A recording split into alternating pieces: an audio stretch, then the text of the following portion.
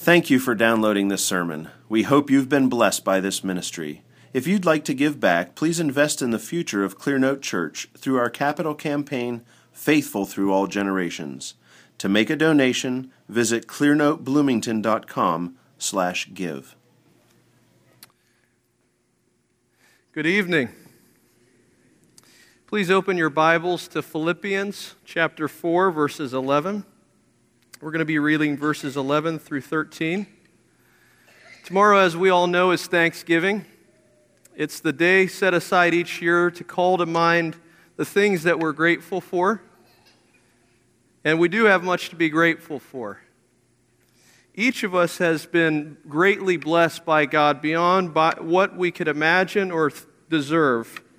And so we're here tonight to give thanks, as Phil said, publicly for all the Lord has done. And so as we do this work, it's important for us as Christians to understand the true nature of thankfulness. What Scripture says we are to be thankful for, and what we're actually ready to be thankful for, are not always in agreement. Now, what do I mean by that? The Apostle Paul says in Ephesians 5, verse 20, always giving thanks for all things in the name of our Lord Jesus Christ. Scripture calls us to be thankful always for all things.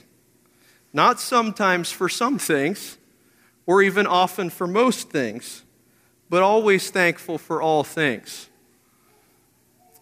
And so that's big. There's no wiggle room for our thankfulness. But thanksgiving is something that can only be rightly given if there's a well that it springs from. It has to come from somewhere. And that well is contentment. Now, what is contentment? Contentment is a heart that is happy in God.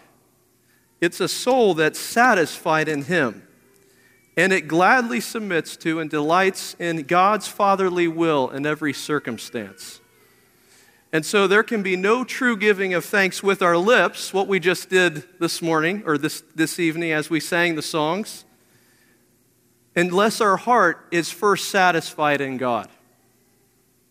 Now that's easier for us to do when He's a God that gives, when we get what we want. But one of the great challenges in the life of a Christian is to discover how to live in the midst of unwanted circumstances without feeling bitterness or resentment, without complaint or anxiety. How do you give thanks in all things and rejoice, as the Apostle Paul says, always? That's the real question. And just like we say around here about our marriages, that statement that submission isn't tested until there's disagreement, it's the same way with thankfulness.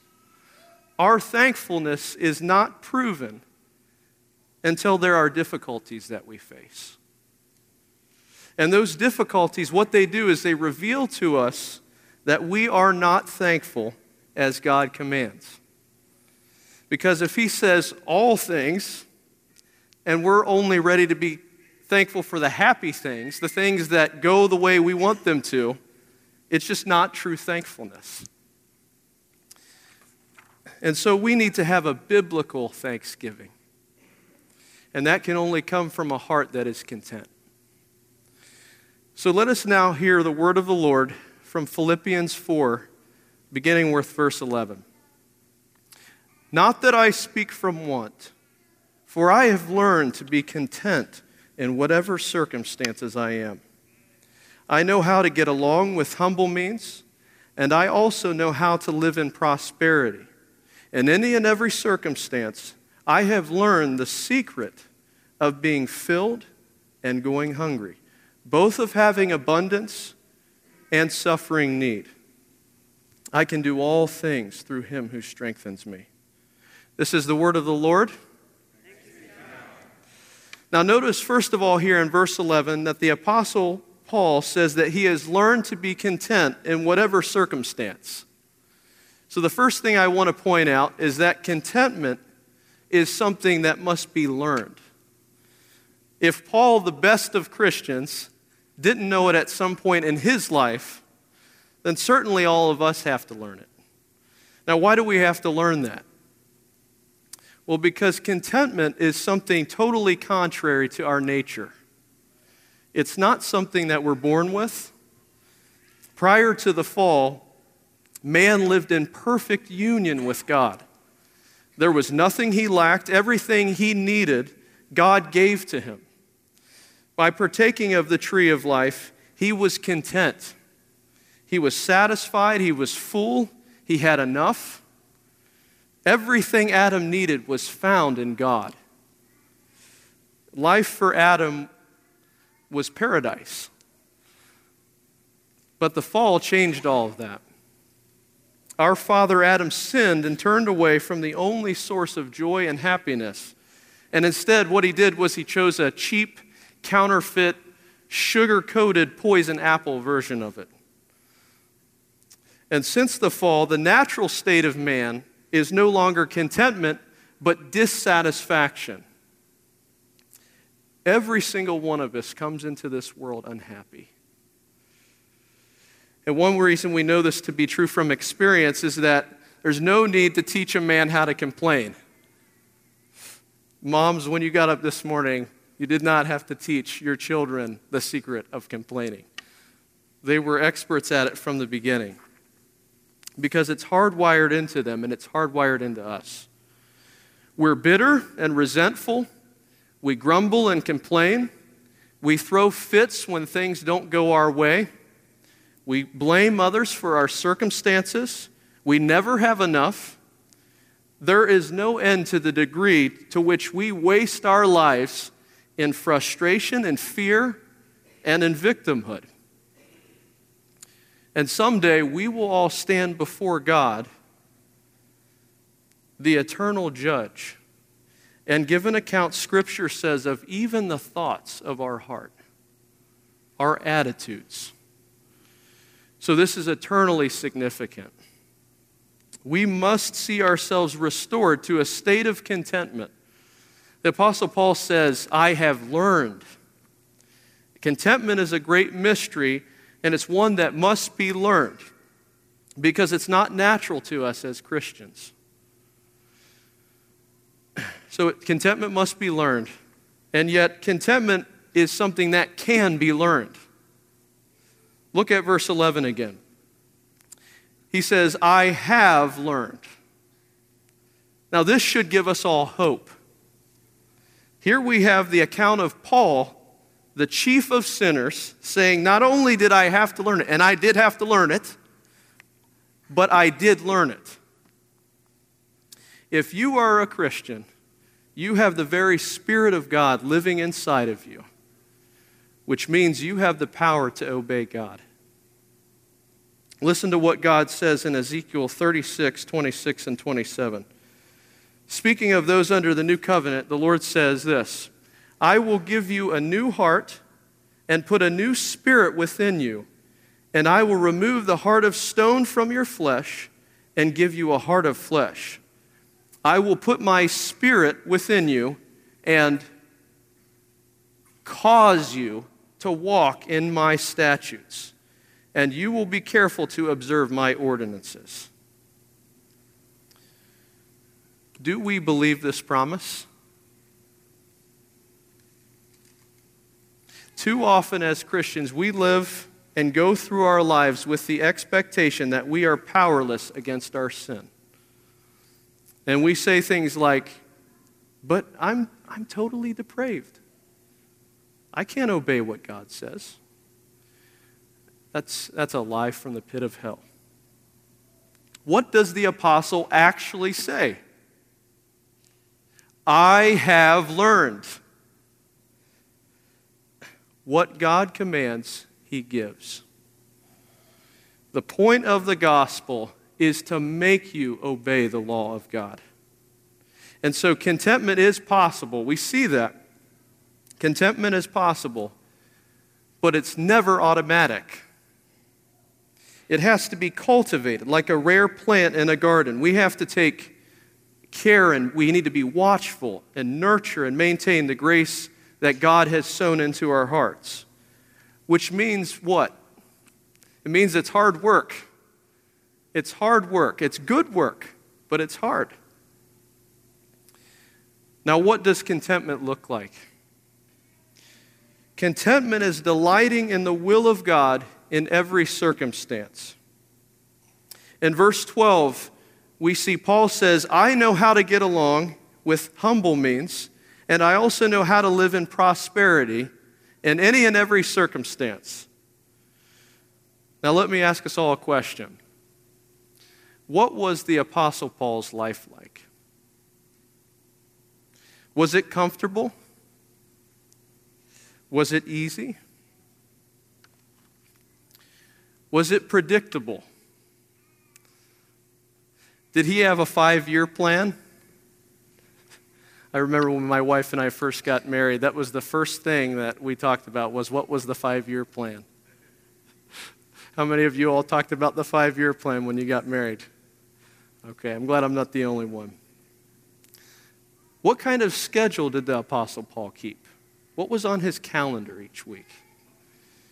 Well, he tells us in 2 Corinthians 12, 5 times I received from the Jews 39 lashes, 3 times I was beaten with rods, once I was stoned, 3 times I was shipwrecked, a night and day I have spent in the deep. I have been on frequent journeys, in dangers from rivers, dangers from robbers, dangers from my countrymen, dangers from the Gentiles, dangers in the city, dangers in the wilderness, dangers on the sea, dangers among false brethren. I have been in labor and hardship through many sleepless nights, in hunger and thirst, often without food, in cold and exposure.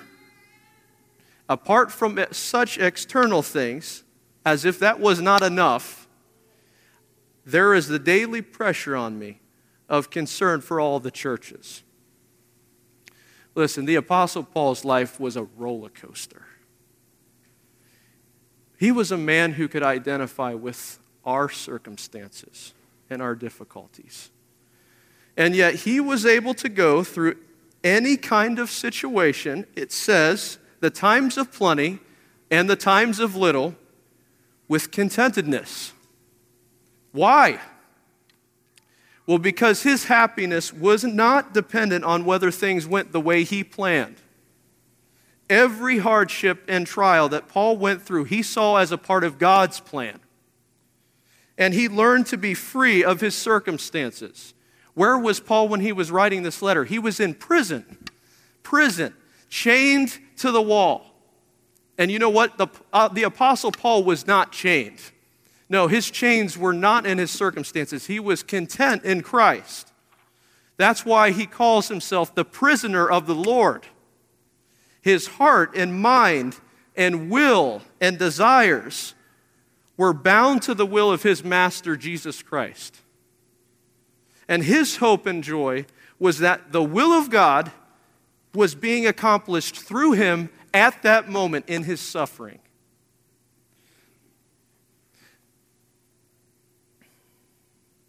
The Apostle Paul gloried in doing the Lord's will. And his contentment came in conforming his own will to be united and one with God's. Not my will, Lord, but your will be done. That's what contentment looks like. Now, what about us? Let's ask ourselves the question, the painful question. Why are we so discontent? Is it because God is not all satisfying? No. No, Scripture says that in his presence there is fullness of joy. And at his right hand are pleasures forevermore. No, that's not the answer. So then why are we discontent? It's because we believe Satan's lie that God is not enough. We're not content with our present circumstances because we think we deserve better circumstances, whatever that means.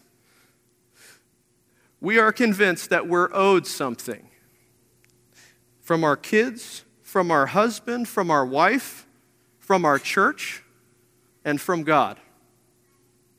We're dissatisfied, and what do? We grumble in our hearts. Our basic attitude towards our circumstances is, I'm not getting enough. And this is our basic attitude towards God. Now, you want to know something? Here's the truth. If God is not enough for you, nothing will be enough for you. You will never be satisfied. Doesn't matter how much money you make, or the kind of job you work, or the amount of time you have, or the amount of control you think you have over your life. You will always be dissatisfied with the things of this world. Because you and I were made to be happy in God alone. And anything else, anything, is just a cheap knockoff version of the real thing.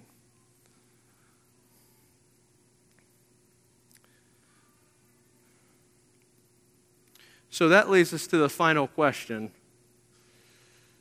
What is the secret of contentment? Okay, David, you've got me. You've told me enough and enough. I'm not content. Okay. So how do I get content?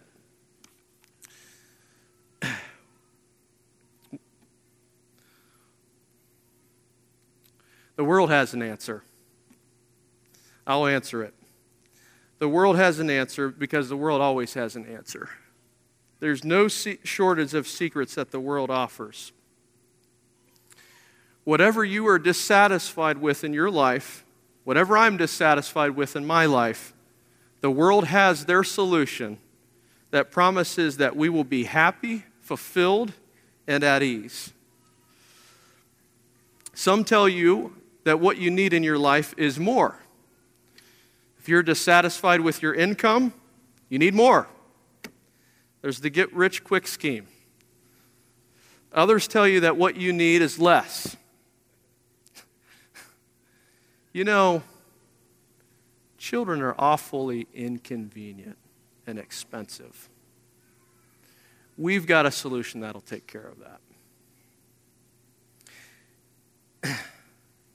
If you're depressed in your limited decorating ability, and you're always comparing yourselves to everyone else in the church, no worries. There's Pinterest. Right, ladies? What is marketing and advertising? It's an attempt to satisfy our discontented hearts.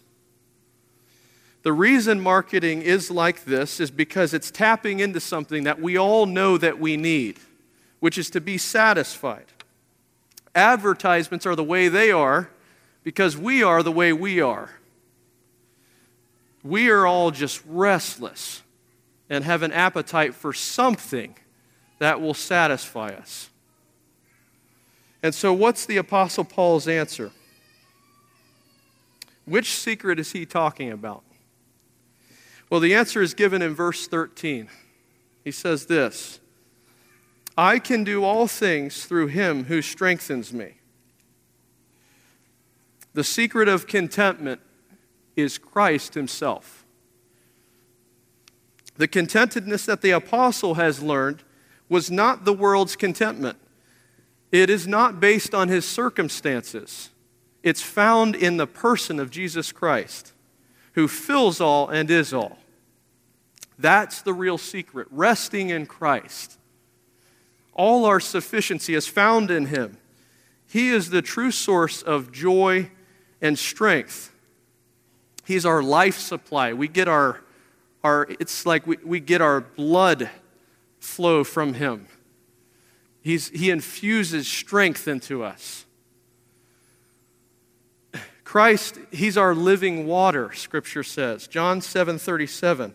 If anyone is thirsty, let him come to me and drink.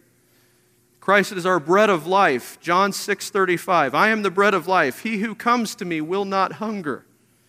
Christ is our tree of life. John 15:5.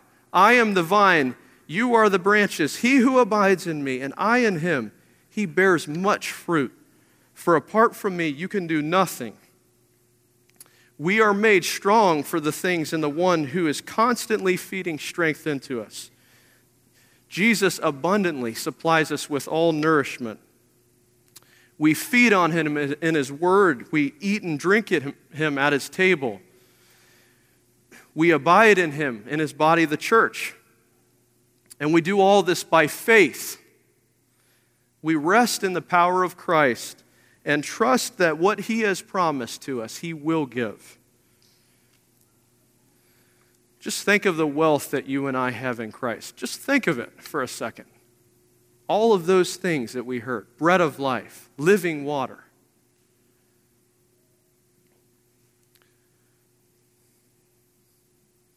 The poorest Christian in the world has more than the richest pagan. We have so much in Christ. And if you are in Christ, the Apostle Paul says that he has given us everything that we need for life and godliness. Christ is the source of all contentment and satisfaction.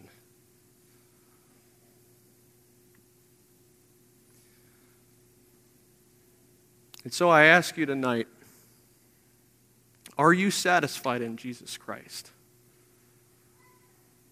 Is he enough for you?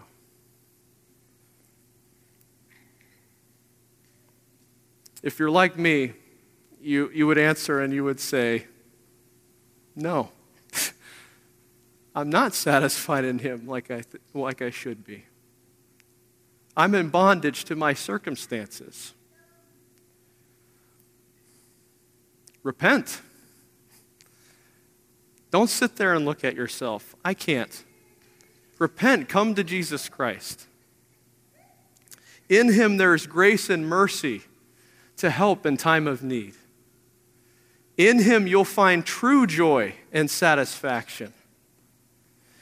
And through Christ, you will be able to face the most difficult things, absolutely difficult, and still say, I've got everything I need. I've got it all. Christ is enough. Let's pray. Heavenly Father, you are enough, and we are far too easily pleased with the things of this world. Father, we thank you for your word that opens up to us and cuts us, shows us our need of you, shows us our weakness, and gives us hope that's only found in the death and resurrection of your Son. Father, I pray that you would free us from this world. Father, purge us from our expectations of what we think happiness should be. Make us glad and joyful in you, Father. And I pray that tonight and this week and throughout our lives that we would grow in thankfulness and peaceful, contentful hearts. We pray this in Jesus' name, amen.